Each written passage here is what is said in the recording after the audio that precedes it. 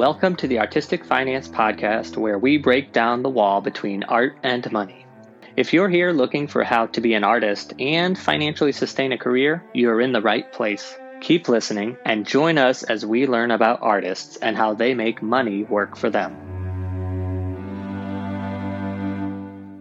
Hello, everyone. This is your host, Ethan Steimel, here for episode 4. Thank you for listening. I hope you are finding value in these discussions with brilliant artists. If you are able to, please leave a rating and review for our podcast. That way other listeners will find us. Today's guest is musical theater writer and songwriter Taylor Ferreira. She has written the musical Propaganda, which she produced at the New York Musical Theater Festival.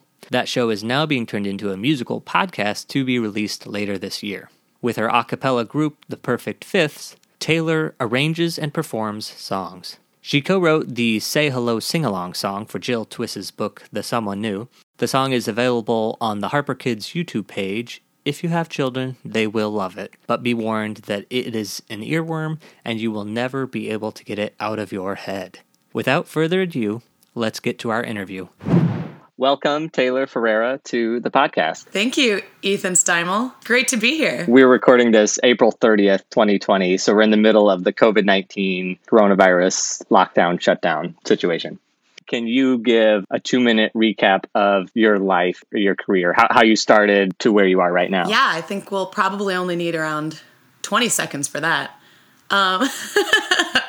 I was an actor growing up, loved doing children's theater, studied acting in college, got a BFA, did summer stock when I was in college, moved to New York after college, started writing funny songs that I would put on YouTube, mainly like political satire songs, and that got a little traction. I'm a performer also. I sing with my a cappella group, The Perfect Fifths. So I'm still a performer, but I don't audition. I started writing shows with my friend Matt, who I met in college. One of our shows was performed at New York Musical Theater Festival, RIP. That's right. Yeah. RIP before coronavirus happened. Yeah, they have no excuse. They called it quits when the times were the best of times, in theory. Yeah, so our show, Propaganda the Musical, was in NYMF. Ethan lit it. And then from there, Matt and I have written together a lot. I currently write for New York Film Academy when COVID doesn't happen. Working on projects with Matt and with Jill Twiss, our mutual friend. I have to get Matt on the podcast. Yeah, you should. As well. He's way better at money than I am. Jill is amazing with money. And then I had Chuck Cooper on, and his wife is a playwright, and she's amazing with money. And I know you, and I know Matt. So right now it's like I know these 4 playwrights who are all really good with money. So I'm wondering if I'm going to see like a trend here. Yeah, I mean, honestly, I think part of it is that to survive long enough to be successful, you have to be at least decent with money, you know? Like if you're not, you're gonna struggle too much in New York. You're gonna work too many hours to just try to keep up with your spending habits, and then you're gonna eventually move away and go into something more sustainable. Like you have to have that Depression era mentality to survive long enough, I think, to have any amount of success. You've lived in New York for how long? It'll be 10 years in early September. Congratulations. 10 years and going strong. Now questions about your creative personality, also known just as your personality. What is your favorite theater show to go see as an audience member? Yeah, that's hard. It's hard for me. I think anything that makes me feel something different or like, I don't know, besides anger. Shows that make me angry are not my favorite things to watch. My big examples of shows that I've walked out just loving. When I first moved to New York, I saw Bloody Bloody Andrew Jackson, and that, was different than any musical I'd ever seen. It inspired me as a writer. It inspired me as like, oh, wow, cool, different, funny musical theater is happening and is on Broadway right now. That's like awesome. And then on the other end of that spectrum, when I saw Follies, I like wept during what? Oh shoot, I'm gonna sound dumb. What's that song where like the young version of themselves are singing with the old version of themselves? Ethan doesn't know. No idea. maybe someone out in Radioland does. That number, like, oh, I just bawled because it's just this classic musical theater, tap, dance performance. Like, ugh, I don't know why. I wept. And then Hamilton, I listened to Hamilton. I got very into the album. Then I got to see it on Broadway. And from the first notes, I was crying. So just like those shows that, for whatever reason, make me feel something intense other than anger. Because plenty of shows make me feel anger. Right. Those are three very different shows. Yeah. I remember I saw Follies with you. But you had been like, I saw it and it's so good. And I went to see it and I was like, this is a depressing story. Not fun, not happy. It was too mature for me, I think. And then Hamilton is one of those ones that I love. I've seen it twice. And both times it's like the audience loves being there. Like they are so happy to be there. And you just feel connected to everyone around you. And the energy is infectious. And that's sort of why I love that show. Besides the fact it's a great show, blah, blah, blah. Yeah. No, I agree. Like everyone is feeling that thing that I felt from the very first notes. It's like, and I had a concern about the stage version matching my expectations and matching the way the cast recording made me feel. Because, I grew up loving Jesus Christ Superstar. And that is a show that doesn't translate as well onto the stage. It's a better album than it is a show, in my opinion. And it's not the case for Hamilton. Like, I was like, how could they add anything? How could any visual thing make this better? And they did. It's a fantastic production as well, which is exciting and nice. What is your favorite piece of art?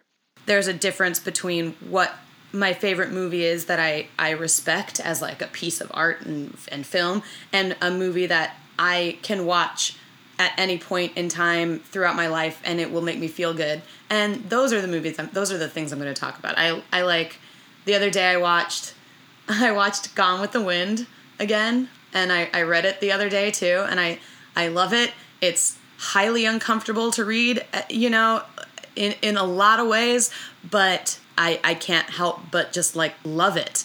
I love that Olivia de Havilland is still alive. I don't know. I don't know what I love about it. It's probably just I was raised watching it every like Thanksgiving. So I watch When Harry Met Sally probably every year in the fall. Television shows. I love The Office. Like just things that are funny and bring me joy and that I can watch all the time are the things that I come to mind as my favorite pieces of art, even if they're not, sophisticated or highbrow. It's all opinion. It's all opinion too. You said not to ask you this question, but I'm just going to ask anyway. What is your favorite art book or resource? I like those resources, especially when I'm teaching.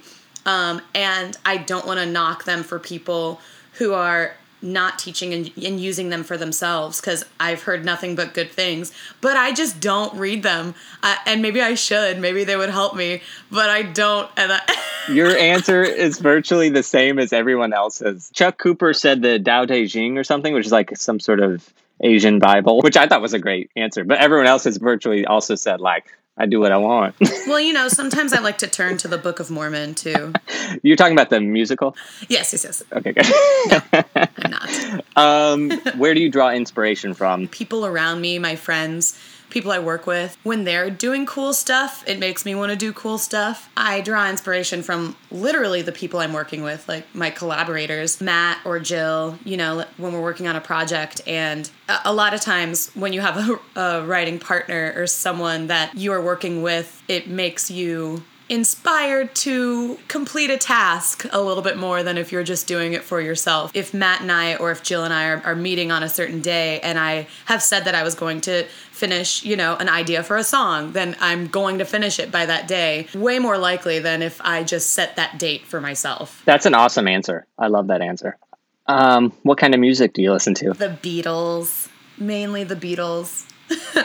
And then solo Beatles, Paul McCartney, John Lennon, George, the occasional Ringo solo song. Classic rock stuff. I like the Rolling Stones. I like Tom Petty. I like the Beach Boys. Crosby, Stills, Nash & Young. I listened to them the other day. Jim Croce, inexplicably, I listened to the other day. All that kind of stuff is the stuff I turn to. Do you have any hobbies? Yeah, I don't know. I guess I run sometimes.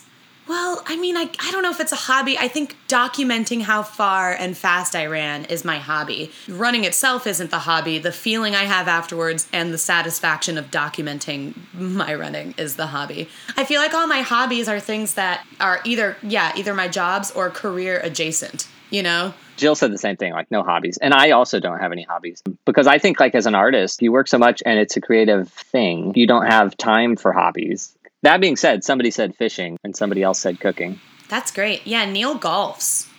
I kind of wish I had a passion other than this. I think maybe I'd feel more fulfilled right now. You know, if I loved putting together puzzles or something, it'd be fun. If I loved knitting would be nice. Reading. I like reading sometimes. Not all the time, but sometimes. Okay, so now about sort of your financial personality. And I'm going to start off with your demographics, but I'm going to have you describe them because I don't want to assign anything to you that you don't want to assign. Wow, that's very 2020 of you, Ethan. I'm white AF, but, you know, Portuguese, German, Irish. I'm a millennial, pretty right smack dab in the middle of being a millennial, so you can take from that and guess how old I am. I'm a girl.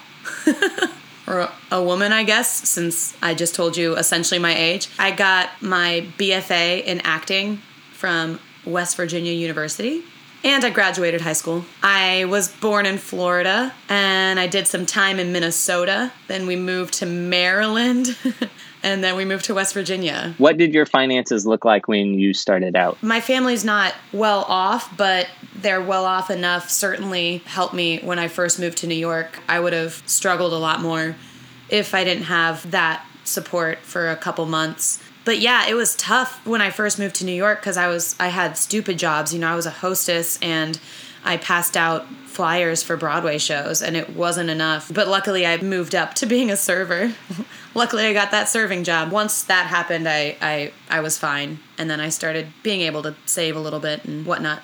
Oh, and I had debt from college when I first started. Oh, I'm so glad you brought that up. Because I think that's a huge thing. Yeah, because I mean, and Jill and I touched on it, starting from zero versus starting from negative is a massive difference. Yes.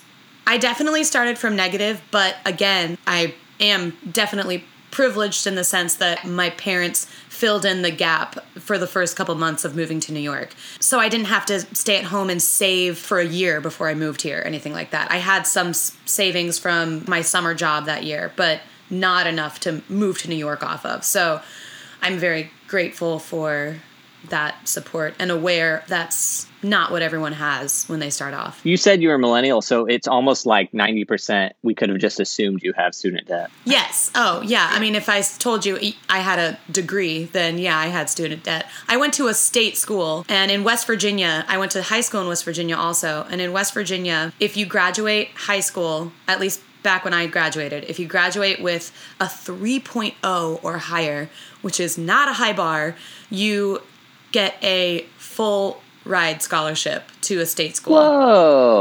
And it's called the Promise Scholarship. And as long as you graduate within 4 years, they pay for your tuition for any state school. So I had the Promise Scholarship. I had a couple other scholarships and grants and stuff like that. So my student debt was just because I was, you know, an acting major. So I was in school all day and then in rehearsals at night. I couldn't work during the year. So it was just to pay like my rent and living expenses.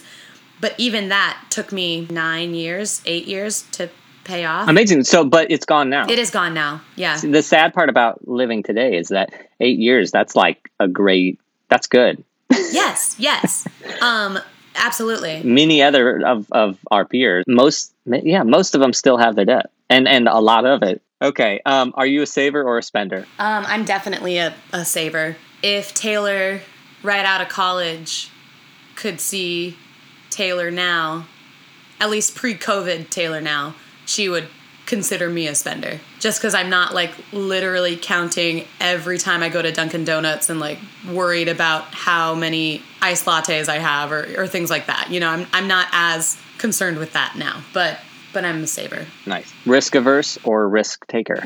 Averse, I would say. There's no right or wrong. Is that right, Ethan? Ethan, you know more about my financial state than most people, so. Well, it's sort of you're both, because you're risk averse in that you're pretty like savory. Savory. I'm savory. Not sweet. You're like a saver, but you also have a career in the arts, which, I mean, you have to take risks just to even start. But I would say probably with your finances, you're risk averse. Did you grow up around finance? Did you have good examples when it came to money? I grew up around good examples in the sense that I grew up seeing parents who knew how to hustle, they knew how to get jobs, and they knew how to make it work and make money and stuff like that. But saving and stuff like that, I would say no. Yeah. I mean, it's funny. I think when, I'm not saying you had bad examples, but if people, with that question, I think people are afraid to say, the people that haven't had a problem saying it are the people whose parents have died. Oh, yeah. No, I definitely, and you can cut this out, but I am a little hesitant to go into too much details. I mean, my parents would both know, because granted, they had kids young, and they just like had to make it work. So they didn't have any time to develop their own financial skills before suddenly having 2 extra mouths to feed. I mean, I'm just going to say this because I know my parents will listen to this. Actually, I don't know that they will listen to this, those ungrateful brats. They didn't teach me anything about money. They were good examples. Like, they saved, we scrimped and saved. And so saving was like embedded in me, but they taught me zero about money. Like the joke, I think that as a millennial, older people always just say this for whatever reason. They're like, oh, those people don't know how to balance a checkbook. But my parents never taught me how to balance a checkbook. I mean, I don't think it's complicated. It's like, what? You have some money and then you spend it, and like, not complicated. Also, you don't need to do that much anymore because everything's online. So like, yeah, you should be aware of what you're spending because sometimes there's a delay a day or two. But other than that, you don't need to balance a checkbook. What are you talking about? But not that my parents have ever complained about, me not knowing how to, but they never taught me how to. Now I'm just sort of like complaining about things. I literally learned how to balance a checkbook in 5th grade, I think. My teacher, Mr. Vidmar, we had a whole like money section in class for like a week or something where we learned, different denominations of money, which was stupid because I already knew what a dime was. But that like we practiced balancing a checkbook and then we invested in the stock market. Imagine, like, pretend, obviously, but like we got to pick stocks and I picked Disney. So that was the most education I think I ever had on finances was Mr. Vidmar in 5th grade. I was in 10th grade and our algebra teacher took like part of one lesson to explain to us why you might want to take out a second mortgage. Him explaining that was like convoluted at the time and I didn't even really understand it. And I thought he was crazy for saying it would be good to take out a second mortgage. And he was serious and he was explaining to us mathematically why it was a good idea. But I think that was the most financial education I ever received in any schooling at all. And that was like 10 minutes of him just going off on this tangent. What was the political landscape and culture that you grew up in? And did that influence how you view money? I know what you're asking. You're asking, do conservatives save money better because they're conservative? I don't know, like the financial, like the 2008, like I feel like millennials, that was sort of a moment for us where even though none of us had any money at risk at that time. I certainly didn't. Coming from the kind of family that I came from, both of my parents are performers/educators. My mom owned and operated a children's theater company for 20 years. And before that, she was a singer. My dad is in Orlando, Florida, and he's been an actor there for decades and a show director, so he writes for Disney Entertainment, but he's an independent contractor. So neither of my parents really worked for any sort of union or company or anything like that set up any retirement plans for them. They were affected by 2008, but only in the sense that the economy wasn't as great and strong, and people send their kids to children's theater school a little less, and people maybe go to Disney a little less. But other than that, it didn't really affect them. But my family is a bunch of bleeding heart liberals. I'll be shocked if I get a conservative on this podcast. Yeah. I bet you'll get someone with family who's conservative. Oh, absolutely. My family. My mom's family is conservative, but she ended up being a liberal. She grew a woman's heart That's a Gone with the Wind reference. Yeah, my dad's family, they're out in California. They're clearly liberals. So, but I wouldn't say it influenced my view on my personal finances. Have you had any health challenges? No, thankfully. I've always had to have insurance because I have asthma, so I always need to like be able to get a prescription for an inhaler. I've never gone without health insurance. Even when some people were like preferred not having health insurance to getting Obamacare or something on the exchange, I always had insurance. But other than that, no. Do you think about money often, aka do you worry about it on a daily basis? Yes. And you know that because I text you about my IRA all the time.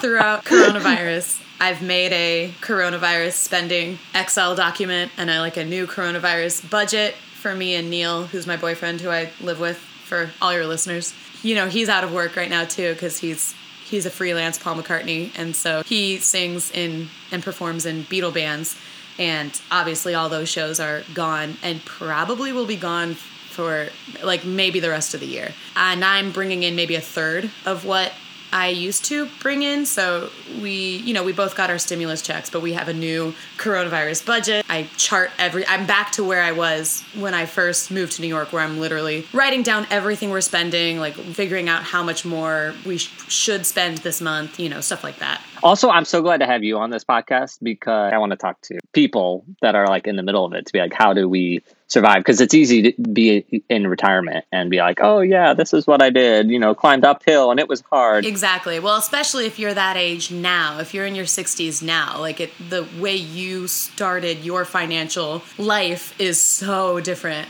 from how we have had to. That political climate question, actually, I threw that in because after my first couple with the old people, I realized that they started their career in the early 80s or late 70s. The interest rate was 20%. If you put your money in a bank, you got 20% interest. That is so different. Maybe when I was in high school, you could get a CD for 5%. Maybe. But then I never did it, of course. So then by the time I was in college, it was 1%. And it has basically been 1% or less for the last 15 years, 20 years. Okay. When you have excess money, where do you put it? My IRA, savings account, maybe. I usually have a threshold, I want to have this much in my checking account, and anything above that, after I've paid my rent, I put in my savings account, and then some of that I put in my Roth IRA. I'm very anal about all of that. I don't have any, which this is not wise, I'm sure, but I don't have any recurring things for anything. I like to be the one who presses send. I want to, I pay my bills actively. I don't have a, what is it called? Just recurring payment? You know this about me, that I always am trying to get artists and stuff. I'm trying to get them to open up IRAs. I'd say most just don't have them and don't think about it. And they only get it if they join Actors Equity or something that puts it aside for them. So I'm always trying to get the youngest people, whenever they start out, to open up an IRA. And as part of that, I think it's super important to do a recurring payment. Even if it's $10 a month, which people are that's $120 at the end of the year, Ethan. That's not big of a deal. I would do better if I just put in $200 every 6 months or something. And they're right. But for me, at least in my life, that recurring thing is so important. However, as artists who don't have reliable income, that is paranoia. You're well, what if I don't make any money that month? $10 goes out. Yeah, I don't want to add any recurring payment to my this is what I have to make this month budget, But you're right, even just having it be $10, it's literally $120 more than what I would do, because I'm still probably going to put the same amount in outside of that. When I get big chunks of money, I usually put a percentage into my IRA. Other than that, I don't know. I don't have specific savings for specific things. I feel still a little too poor for that. Are you bad with money like a stereotypical artist, or are you a money wizard? I wouldn't consider myself a money wizard, but I'm good with money. It's that writer thing. I'm telling you, all the writers. Okay, what was the best financial decision you've ever made? Well, I guess it was Ethan Steimel convincing me to start my IRA. So I guess the best financial decision was staying friends with Ethan Steimel after meeting him in 2009. I'm surprised not everybody has said that. Being friends with you? Yeah, my best financial See, I feel like I should keep a list of people that I've gotten to open up IRAs because it's 5 or 10. Like, it's a fair amount. And then take a percentage of No, their I don't retirement. want a percentage of their retirement. But it just makes me feel good because it's like, in 30 years, they might have that. And like, they won't like think of me, but like, I will have helped them. Like, I helped their future self a little bit. Well, they should think of you. I will think of you. When I take my money out of my IRA, I will definitely... I'll get a text or whatever the technology is at that time. A mind, like, it'll just appear in my mind. Ding! Taylor pulled out some money. Okay, what was the worst financial decision you've ever made? My Roth IRA? No, I'm just kidding. No, I really don't know. I don't know if there's like a specific bad financial decision. I'm a little bit anti-higher education right now, but because I went to college, I have my relationships with a lot of my collaborators. I probably wouldn't have gone to SETC and met you and Jill. I wouldn't have met Matt. Going to college was very beneficial, and I do appreciate the training I got and all of that, but God. I mean, if I were to do my life again, I don't think I would go to grad school. Like, it didn't put me in more debt necessarily, but it didn't. Well, you could teach more because of that. 2 reasons I went. 1, I hate school, and if I took time off, I would never, ever, ever go back. 2, I thought, well, I'll go to New York for 5 years, get my street cred, work on Broadway, and then leave and teach somewhere. But I don't want to do that. Well, that's fine if you don't want to do that, but like, at least you have that option. That's true. Yeah. Okay. Do you have an entity, a corporation, an LLC, or whenever you get a paycheck, is it just to Taylor Ferreira? When I get a paycheck, it's just to Taylor Ferreira. For the past couple of years, I've been considering incorporating myself, but it's been complicated because Matt and I also wanted to incorporate, and so we didn't want to spend the money on a corporation together and individual corporations. So we ended up, we have an LLC that we just established in January. I mean, it's for stuff that we collaborate on and our a cappella group, the Perfect Fifths, and stuff like that. But yeah, so in the meantime, when I have a 1099, other than stuff that I'm working on with Matt, it just goes to me. Your income, is it mostly W-2 or 1099? It depends on the year. It's pretty split. I like having a good amount of W-2s to balance the 1099s out. Every summer I work at I'm the artistic director at a summer camp upstate that I keep trying to get Ethan to work at. I will one day. No, you won't. It's fine. Is it going on this summer? Because I am in need of work. We don't know. Ooh. Don't get your hopes up, because I guarantee you're not going to have this camp. They're trying to make it happen under any circumstance. They're trying to get themselves considered an essential service by saying they're childcare. They have game plans for like if they have to start in July, like if it has to be a shortened camp. So yeah, so that's a W-2, which is great. When I work at NYFA, New York Film Academy, that's a W-2. Any gig that I have, any singing job I do is usually a 1099. But I have enough W-2s that my taxes aren't an issue. Because on my W-2s, I do 0, right? That's the number I do? Yeah, me too. So that they take out as much as possible. I don't have them take out extra, but doing 0 seems to work out tax-wise for me. Yeah, I don't have them take out extra. I always do 0. And then when the tax law changed a couple years ago, it doesn't quite work the same anyway, but I still have them take out 0. And that is for W-2s, right? So yeah. I'm very lucky because I do have 1099s, so I'm still able to write off a bunch of stuff. Right? Because isn't that what changed? Like W-2s, you can't write off stuff, essentially? You can write off like 3% or something. When the tax law changed, it made writing off or itemizing like not worth it. They virtually like doubled how much the standard deduction was. I itemize every year, then I hand it over to the accountant, and I don't quite know if they itemize or not. And then when the tax law changed, me itemizing doesn't really help. And this is another thing, actually, that I'm glad we're talking about, because everybody always says, like, oh, you can write this off, save your receipt, write it off, say blah, blah, blah. Because as artists, that's how it works. When I started itemizing for myself, I started looking into all these things. And it's like, there's all these things you can't itemize. Your subway pass, you can't itemize. You can itemize a percentage of it, I think. Yeah. But it's not as simple as like, oh yeah, just save it. Clothing too, like people think, oh, you bought that and you wore it to an audition, you can write it off. No, like unless it's a uniform that you can only wear at a job, you can't write it off. Gym memberships. And out of town only counts if it's 50 miles away. So like there's all these towns that are far from New York, but they're within that 50-mile limit. that like doesn't count as an out of town thing, but you assume it does because you had to go stay there. What I've realized is that people say these things as artists. You as a young artist, you like listen to them and you're like, oh, I got to save my receipts. And then when you get down to it, you're like, this person had no idea what they were talking about. They're just saying what everybody assumed. And then when you actually sit down to do your taxes, now that I sort of quite like know how my itemization works, like what I can itemize, what I can't, when I hear people say stuff like that, I just internally I roll my eyes and then just talk about something else. Because I don't want to like call them out and be like, you're not. Well, actually. Yeah. Well, actually. Okay. Do you file your own taxes? I got a guy. I think it's so worth it if you're like, I know people don't want to spend $300 or whatever it is for whoever you find, but it's so worth it. Oh my God. Because of everything we've just said. We literally don't know tax law. So you don't want to get in trouble. Not that people who make, $30,000 a year are going to be high on the priority list for the IRS, but still, you don't want to get in trouble.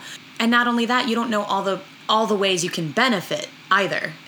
Yeah, so it's highly worth it. We started using a tax guy after we were in NYMF in 2014. I'm at someone else. I have someone else now, but I haven't done my taxes since 2013. Side tangent, 2014 was 6 years ago. That show was in a festival. How much did it cost you? Because you and Matt, the writers, self-produced it. I feel like NYMF is like higher education to me.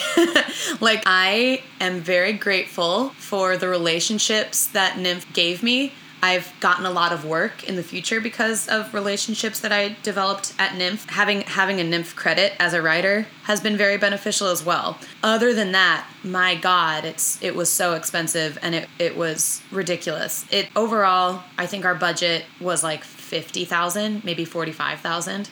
We had a Kickstarter, and that raised about like close to 20, because it was the first time. That's the thing. It's like I feel like everyone has one good Kickstarter in them. After that, I'm never gonna crowdsource again, because it's like I already blew my wad. And then after that, we did a lot of concerts. Like we did tours in our hometowns and stuff like that, and raised money that way. We did workshops, like my mom's children's theater company. We did a workshop for them, and we got to keep the fees for that. Technically, our LLC, we still have a bank account from then. Like, technically, it owes us money still. And we have that documented, and, like, whatever. I just wanted to talk about that because, like, if someone is listening to this who hasn't moved to New York yet or is in a different city and wants to produce something of their own, just to put your show into a festival, which is not its own production, you're not spending a ton of advertising money just to be in a festival, $50,000. And that's 6 years ago. So now what is, 60, 70,000? A lot of NYMF shows spent close to $100,000. Just to be in the festival, we had to pay $6,000. And now also, well, before NYMF shut down, they changed the rules on how many union actors you had to use. We didn't have a rule about that. So we had a few union actors, but then we had a lot of non-union actors, and we paid them differently. But yeah, it was very expensive. It was hugely expensive. But you did it. Even though you're not rich, neither one of you is rich or wealthy or has wealth connections, you still, because you're artists, you totally made it happen. Yes. And like I said, you got one of those. Usually, like, if you have a network of friends, you have one of those in you. And then, like, ever since then, I always donate to people's Kickstarters or GoFundMes or things like that are about a project, because I just feel like I owe the world $20,000 or however much we earned from that, So I always donate. I've gotten into producing. Like, I started in design. Now I'm producing a bit. And, like, I produce, it's not released yet, but your propaganda show, you've turned into a podcast. And I associate produced that. But anyway, so now people are approaching me, even though I don't know what I'm doing, but people are approaching me to produce stuff. Sometimes they come and they're like, okay, well, this is how much like I think I can get. And then we can do a Kickstarter for the rest of it. And I'm just like, no, I just refuse to do Kickstarter. Like it's too much. I mean, I've never done one, but like it's too much work. You're going to owe all those people something in return. Like even if you don't owe them, you're going to feel like you owe them all something in return. And so I'm like, you know what? There are people out there who have money that want to help people, that want to produce things. We just have to find those people. easier said than done. I think there's something wrong in a society that relies on Kickstarter so much. It's filling a void that's needed, but that shouldn't exist. Why is our society set up that we're doing that? Well, especially when there are Kickstarters and GoFundMes for reasons other than the arts, for health reasons or things like that. That's what's the most upsetting, that people have to crowdsource to have an operation is what's the most upsetting in this country. That's a whole other podcast that we're going to... I know. We've started several podcasts in this one interview. Yeah. We might have answered this, or you might have answered this a little bit. Do you invest and how? Yeah, just my Roth IRA. And is that your retirement plan? Like, do you have any other sort of... No, I don't have anything else yet. You've sort of hinted like, I don't have a great... Like, I'm not famous. I'm not, But the fact is you've lived in New York for 10 years and you don't have a server job. And to me, not saying you've made it, but sort of you made it. No, I am very proud of the work that I've done in order to get to the position I'm in currently. None of my jobs make me want to die, and they all have to do with something that I'm passionate about and that I, went to school for and that I've wanted to do. So I'm very proud and happy about that. I wish I tried to do more when I first moved to New York, pursued those jobs that have to do with my skills a little bit more. But I don't know if I knew how to look for them. My first job after serving, I sang in a baby's rock band, and there are so many of those. Some of them you only have to be a singer.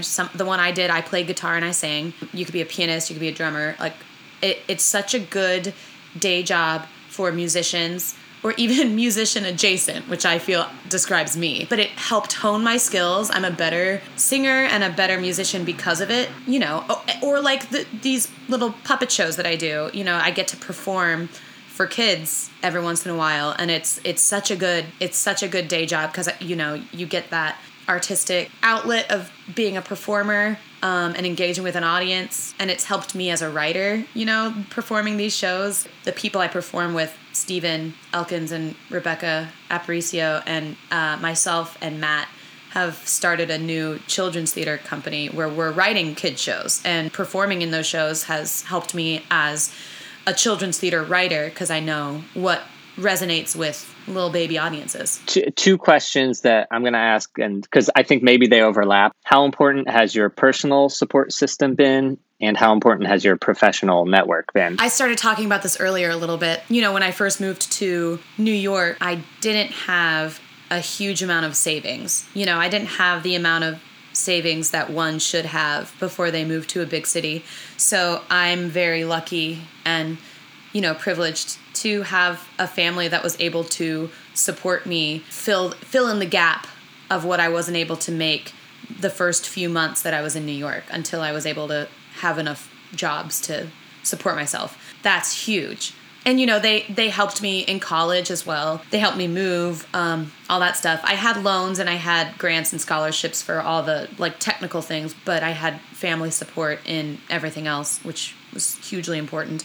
Of course, my friend group in New York is hugely important for emotional support and career support, all that kind of stuff. And yeah, professional network is kind of interlaced with my friend group as well. I don't know if it's the case for everyone, but I definitely feel like I work with my friends for two reasons: because I like and respect them and I enjoy what they bring to the creative table, but also because I want to hang out with them more.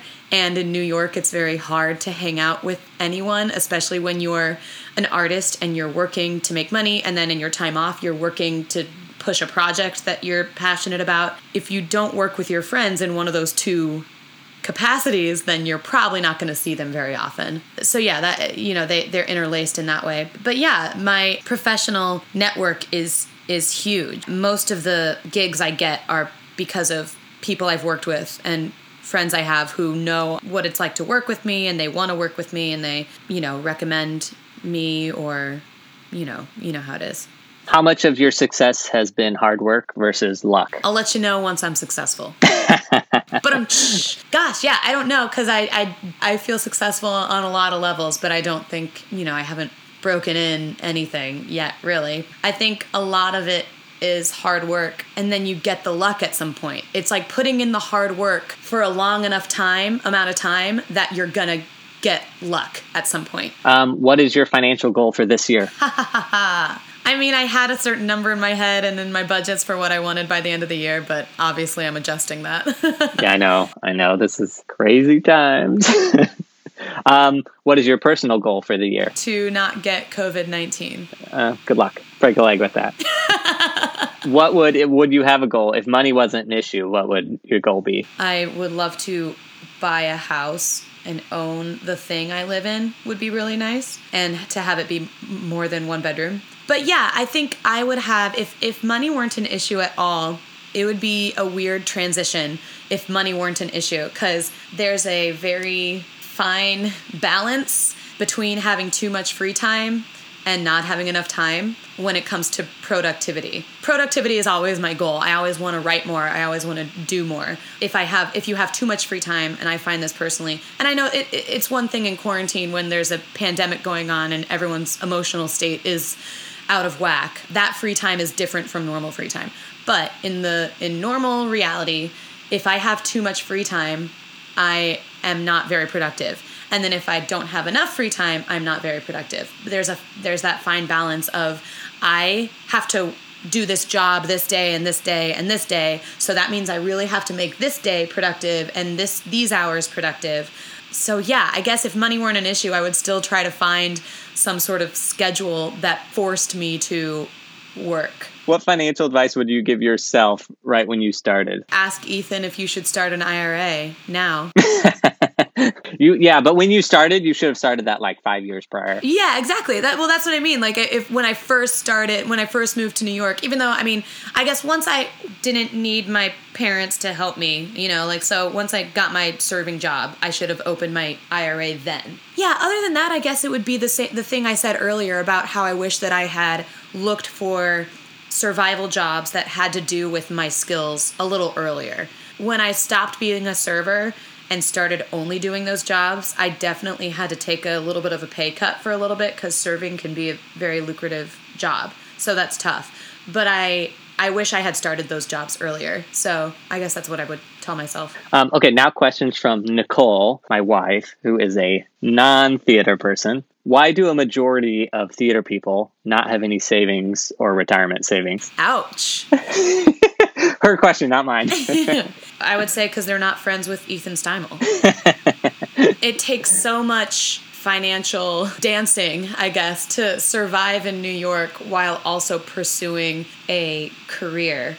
So it's difficult. If you're a person in a normal career that you have a job and it's a normal job and you're not constantly... Steady paycheck, yeah. Yeah, it's a steady paycheck and you're not constantly hustling for another job. It's easier to... I would say it's easier to have savings and retirement savings and stuff like that. Plus, you probably have something set up with that job where every paycheck, a percentage is going towards retirement without you even thinking about it. Artists don't have that until they join a union. I think the artist's struggle is that they're working so much, they don't have time to think about their finances. Plus, they don't get paid a lot. And they're working for free so much. Yeah. They're working for free or for very little a lot. So much energy is spent and so much time is spent on projects that don't give you that much money. And then your survival jobs give you money that literally help you survive, which implies that you're not thinking about retirement. This is a question that you don't know the answer to, but how do you think COVID-19 is going to affect the future of the theater? I don't know. I'm wondering how we're going to start opening up. Like if there's going to be capacity changes. What would be nice is if this affects rents. If houses are forced to make rent less, or else they're just not going to have any shows in them. That would be a great side effect of this. I mean, I don't know obviously anything, but Nicole works in commercial real estate, and they're talking about all these things like elevators. Well, if an elevator can take 20 people, well, now it can only take 4 people. So you can only shuttle 4. So you can let elevator lines get long, but eventually it's like you just can't have as many people working in a building. So then why do people need to be in New York? So I think landlords will have to lower rents. Like in theaters, it's like you're going to have to lower rent in half, because if only half the audience can come in. Or else you just won't have shows in your theater. I wonder if there will be more streaming stuff, if people will kind of take to the formats that we've been forced to deal with. I don't think to the extent that we're doing them now, because I don't think anything works as well as, like having shows like SNL. Hats off for that attempt, and there was a lot of great stuff, but it's not the same. None of these shows, especially comedies, none of these shows are the same that used to be in front of a live audience. But I wonder if any element of that is going to continue. Who knows? To be determined.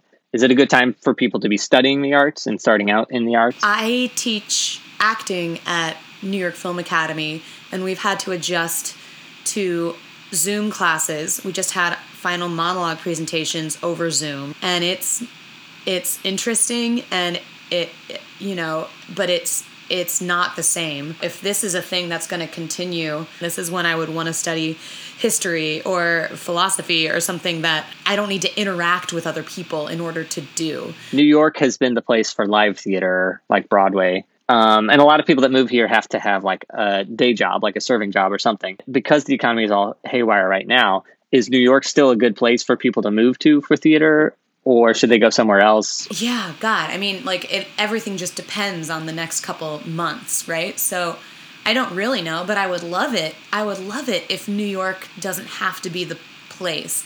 I think New York has gotten out of hand. It's impossible for new work, not impossible, but it's very difficult for new work to get anywhere because of how inflated New York is and how no one's willing to take a risk on something that isn't a well-known name, doesn't have a very famous actor.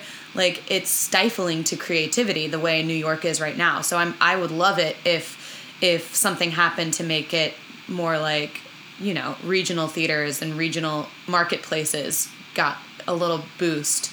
Yeah, I love it when other marketplaces thrive. I loved when Orlando was great in the 90s. That was a hop in time. Atlanta seems to be doing pretty well. So I would love it if that changed a little bit. So, but that being said, no, I'm New York is still. I sometimes don't want to live in New York, but I love New York because I love New York, but I also love New York because it is full of people who are hustling, who are creating new stuff, who are doing really cool things. So I don't know how that can be replicated in other places, because that is a really specifically New York thing. Yeah, and I think there will be other marketplaces, just because I think people are going to travel less. They'll want something to do, and so they might go see their own theater more. So I think there will be a little boost. You can't move Broadway, so I don't think it'll completely change. Are you in any unions? I'm not. I'm in no unions. It would be great. Yeah, it would be great to be in a union. I have nothing against unions. Right, exactly. Well, the thing with the unions is for a lot of artists, that's the only way they have retirement, anything. So, and it's that's not something they control. They only get a union job because the job happens to be union or whatever. They're so good for theater people because they force retirement onto them a little bit. Yes. And it is a tricky answer for actors union-wise, because not only is it hard to get your equity card, but then when you have the option, if you've been successfully working non-ec, it is a different world than when you become equity, and it's more beneficial to you financially, and you can get further. But it does sometimes. I know a lot of actors who it feels a little bit like it's all about the timing about when they join equity, And that's a complication, because Jill Twiss is in a union, writers union, but she can write anything she wants. She can do non-union jobs. I'm in the design union, and I can do non-union jobs. But Actors Equity, you have to get permission to do another job. And I understand why they do it, but yeah. I just want to say this too, that you don't have a Tony Award. What? You don't have an Emmy Award. And I don't think you have an Obie Award or Drama Desk. I don't have a Peabody. Or now the Critics. I don't have a Pulitzer. But we can come back to this podcast in 10 years, because I am fully confident that you are going to win a Tony Award. I assume it will be for writing. Maybe it's for performing or something. But you are on the trajectory I'm just telling you, I don't know if it's 10 years or 20 years, but like we will look back. You're a hard worker. You're very talented. You absolutely should be talking to me about this because you're just like very smart and very intellectual, much smarter than I will ever be. Futuristically, you have a Tony Award. Theoretically, I do. This is why my best financial decision ever was becoming friends with Ethan Steinwell. I love that answer. Just listen to that support. Yeah. Okay. Final two questions. What separates those that have a successful career in theater versus those that stop or never get started? Other than literal privilege, because I don't want to downplay the fact that, you know, people who don't, even the like $300 a month my parents gave me when I first moved here enabled me to move to New York. And not everyone in the world, so many people don't have that. But besides that, I would say just pushing or pushing, as we say. Yeah, push. Like, I just think that it's a marathon and you gotta constantly put in work and constantly put stuff out there and constantly just stay in the game until it happens, right? So like, I understand people who don't want to do that. You know, I understand people who are like, well, if it doesn't work out in the first couple of years, then I would rather have financial security and I'd rather live in a place where I don't have to pay ridiculous rents and living expenses aren't as high. But I do think it's just continuing. I agree. There's no like secret. Obviously, you can get really lucky. Yeah, and obviously, like skills and talent has to do with it. It's like you have to have everything. You have to have talent, and you have to have skills, and you have to have luck, and you have to push, and you have to continue. It's a different ratio for every person who's successful. Because if you look at successful people, yeah, they got lucky, but they put themselves in a place for that luck. They kept working for it. And there are the few exceptions where it's like that person really is not talented at all and not hardworking. Like that's much easier to happen in TV or movies or something like that. In theater, it's... And I bet most of those people are still hardworking. Oh, absolutely. And if they're not going to succeed for very long, you know? I think Jill Twiss's story is the best example of this. Of anything. Relationships and luck had a part in things, but God, she was like writing jokes for hours every day. She was putting it out there so the world could have access to it. Right. And which is why you have the exact same story as she does, because you have now been for 10 years writing jokes, putting them out there, and in 10 years you will have 4 Emmys. That's the equation. Yeah, that's just math. Yeah. We laugh, but I believe it. Okay, last question. Where can people find out more about you? They can find me on Instagram. They can find a lot of my songs on YouTube, though a lot of them are very dated, when our biggest threat was the evil Mitt Romney. Right. Oy vey. Wait, your Instagram, at Taylor Ferreira? It's just Taylor Ferreira with no space. You can find my a cappella group on Instagram. They're the_perfect_fifths. Fantastic. Well, Taylor, future Tony winner, or Emmy winner, whatever award you want, winner. I want all of them. EGOT. So future EGOT winner. Thank you so much for talking to me. I really appreciate it. You're an amazing person. Aw, thanks for asking me, Ethan. That was our interview with Taylor Ferreira. My takeaways were: don't acquire student loan debt. If you need to raise money for a project, you can really only use crowdsourcing one time before it becomes a burden on your network. Open a Roth IRA as early as possible and regularly add money to it. If you're going to itemize your tax deductions, research what actually counts as a deduction. It is important to have a support system both personally and financially to start out as an artist. That's it for today. Next week, we will talk with Melody Brooks, the artistic director of the New Perspectives Theater Company, a nonprofit theater company in New York City that has survived 30 years with a mission to produce community work with a focus on women and minorities. Until next time, break a leg. Thank you for listening to Artistic Finance. Find more information on our website, artisticfinance.com. Please subscribe to our podcast, and please leave a review so others can find us. Artistic Finance is produced in New York City by Ethan and Nicole Steimel.